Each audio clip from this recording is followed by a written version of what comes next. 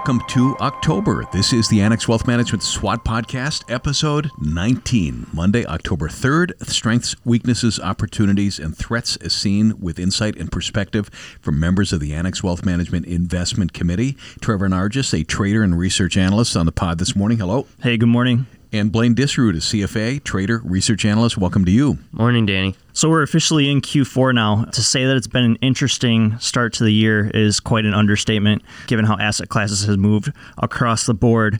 But let's jump into it here, right? We got quite the week this week. Even last week was pretty interesting. But let's dive into strengths, Blaine, and I'll let you take it away. Yeah, and I know we've hit on this before, but bond yields are quite attractive in comparison to where they've been in the past.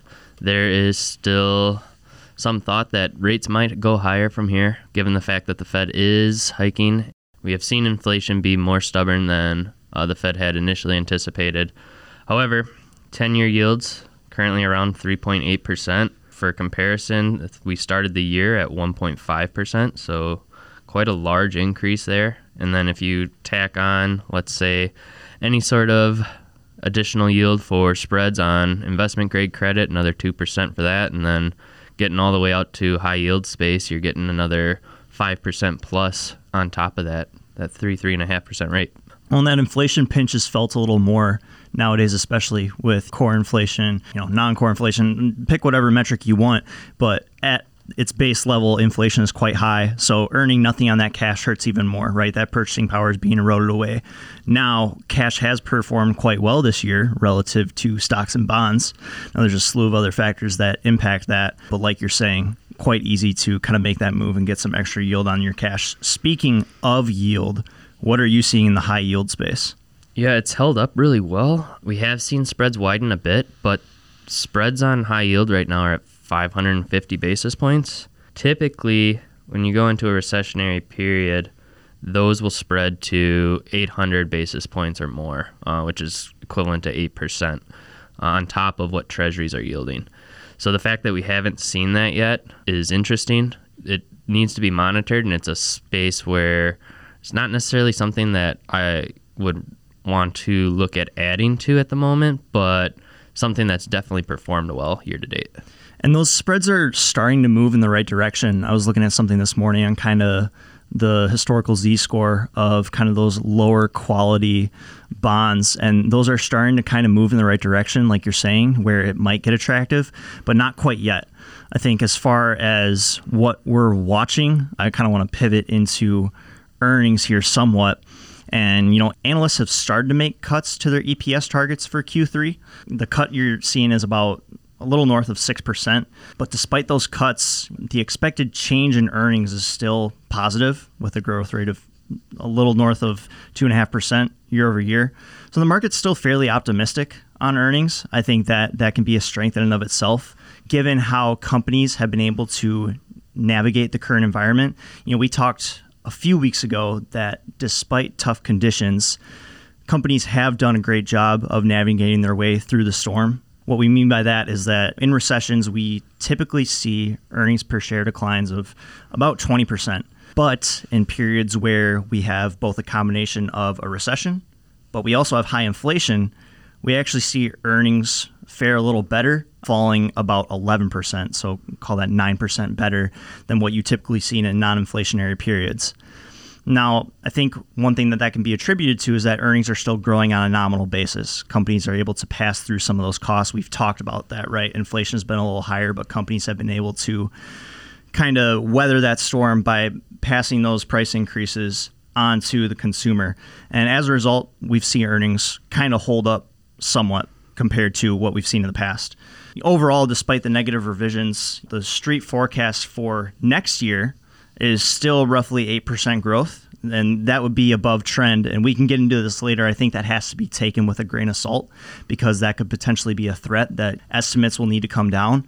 But for the most part, I would say that earnings have still been a strength up until now. They have been, and I think this segues right into weaknesses. The dollar strength is definitely going to be a headwind for those earnings going forward.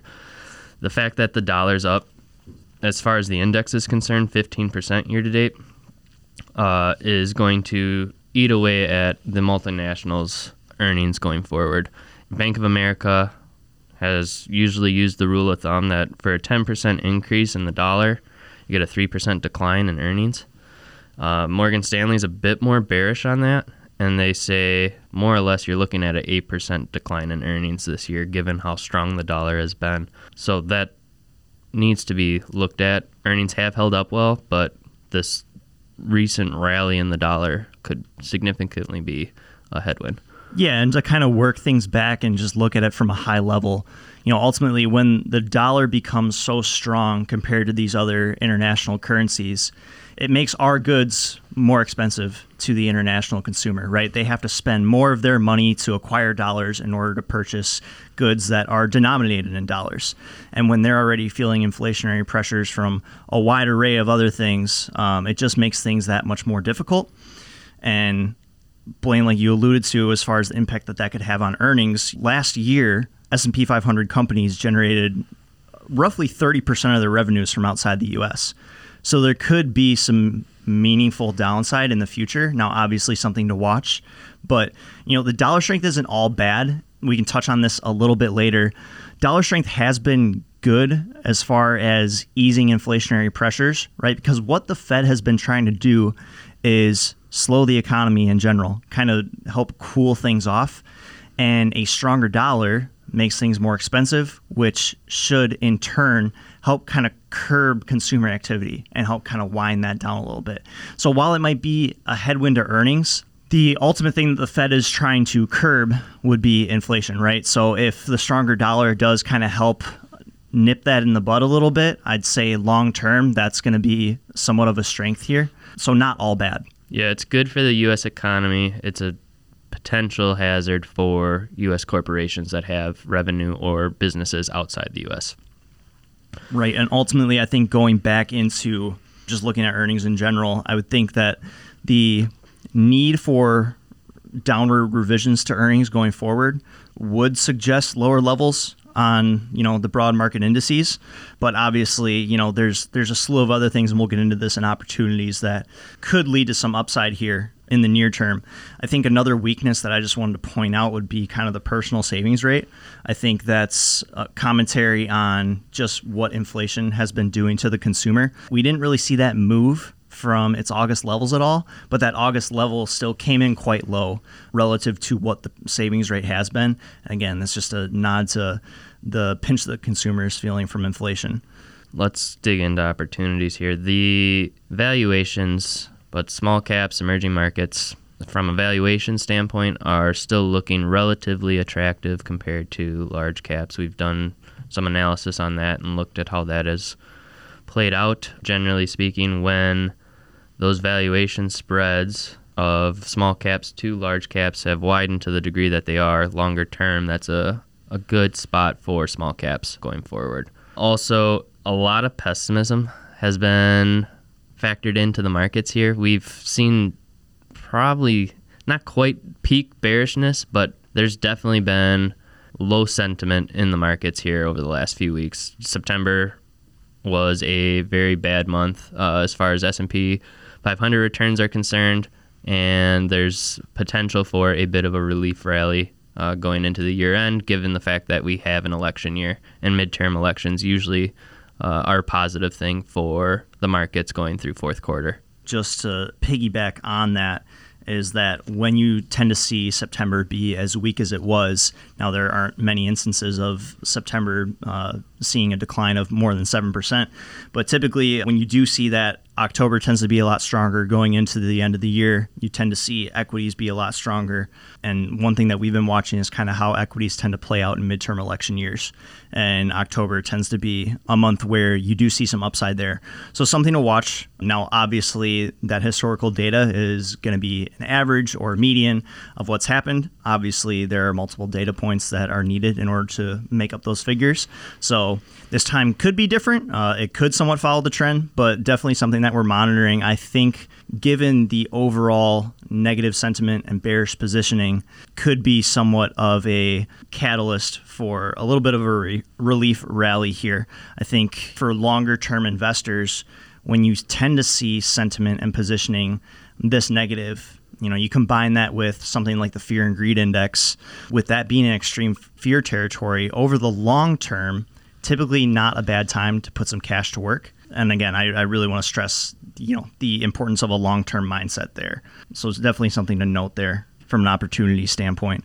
I think we can kind of pivot into threats here, Blaine. Big threat, the Fed's hawkishness. They obviously have not let off the pedal as far as getting rates hiked, and the fact that quantitative tightening is increased here over the last month, and now we are having $95 billion roll off the balance sheet. We are starting to see markets outside the U.S. see some fractures. We saw that with Great Britain last week, making some would say, quote-unquote, policy error on the fiscal side by trying to cut taxes while their central bank is trying to tighten. Same with Japan trying to intervene. Didn't work out, but there are stresses that are starting to show up outside the U.S., given what the U.S. is doing. That's one concern that's kind of being expressed across the board is, given the multiple standard deviation moves in commodities, currencies, other bonds across the board, the concern there is that the Fed is starting to break something, just given how much the global economy is kind of tied to ultimately U.S. policy decisions. So definitely why a lot of eyes are on the Fed. I think going back to the international side of things is, potential threat is going to be a harsher than expected winter in the EU, both from, I'd say, a temperature standpoint, given the demand for energy and kind of what energy has been like over there. As many people know, right? Cost of energy in somewhere like Germany, for example, you have a 150% increase year over year. So consumers are definitely feeling that. Some governments have had to intervene to try and help soften the blow that consumers are feeling. I would say on the energy note, one thing that should be paid attention to this week is that we have the first non-virtual OPEC meeting since the start of the pandemic. There's a lot of chatter that they're considering a cut to production of more than 1 million barrels per day. That'd be the biggest cut to production since the onset of the pandemic. And that could kind of reverberate throughout the global economy. That could put somewhat of a floor under oil prices and kind of contribute to the inflationary pressures that consumers have been feeling. So something to note there. And obviously, as we touched on, the whole energy debacle has really hit Europe quite hard. So that could exacerbate things a little bit further. Annex Wealth Management SWOT Podcast, episode 19, our headline strength. Yields on bonds and the bond market in general as far as looking attractive. Headline weakness. That would be the dollar strength as it pertains to earnings and having an adverse impact on those earnings. Headline opportunity. Valuations within the small cap space, and the fact that we are in a midterm election year in October tends to be a relatively strong month going into the end of the year, given a midterm. And our headline threat. The Fed's overall hawkish stance, their desire to help curb inflation. As a result, the potential for a policy error and how that could impact markets. Blaine Disroot is a CFA and trader research analyst. Thank you. Thanks, Danny. Trevor Nargis, trader research analyst. Thanks to you. Thanks, guys. Annex Wealth Management, LLC, is a registered investment advisor. For more information about our firm, please visit annexwealth.com. The information in this podcast is for educational and entertainment purposes only and is subject to change without notice. The opinions expressed are those of the participants and don't necessarily reflect on those of Annex Wealth Management, LLC. Information presented should not be construed as tax, legal, or investment advice, or a recommendation or a solicitation for the sale of any product or strategy. Listeners are encouraged to seek advice from qualified professionals to determine whether any information presented may be suitable for their specific situation. Investments involve risk. Neither Annex Wealth Management, LLC, nor its podcast participants shall be liable for losses resulting from decisions based on information or viewpoints presented on this podcast.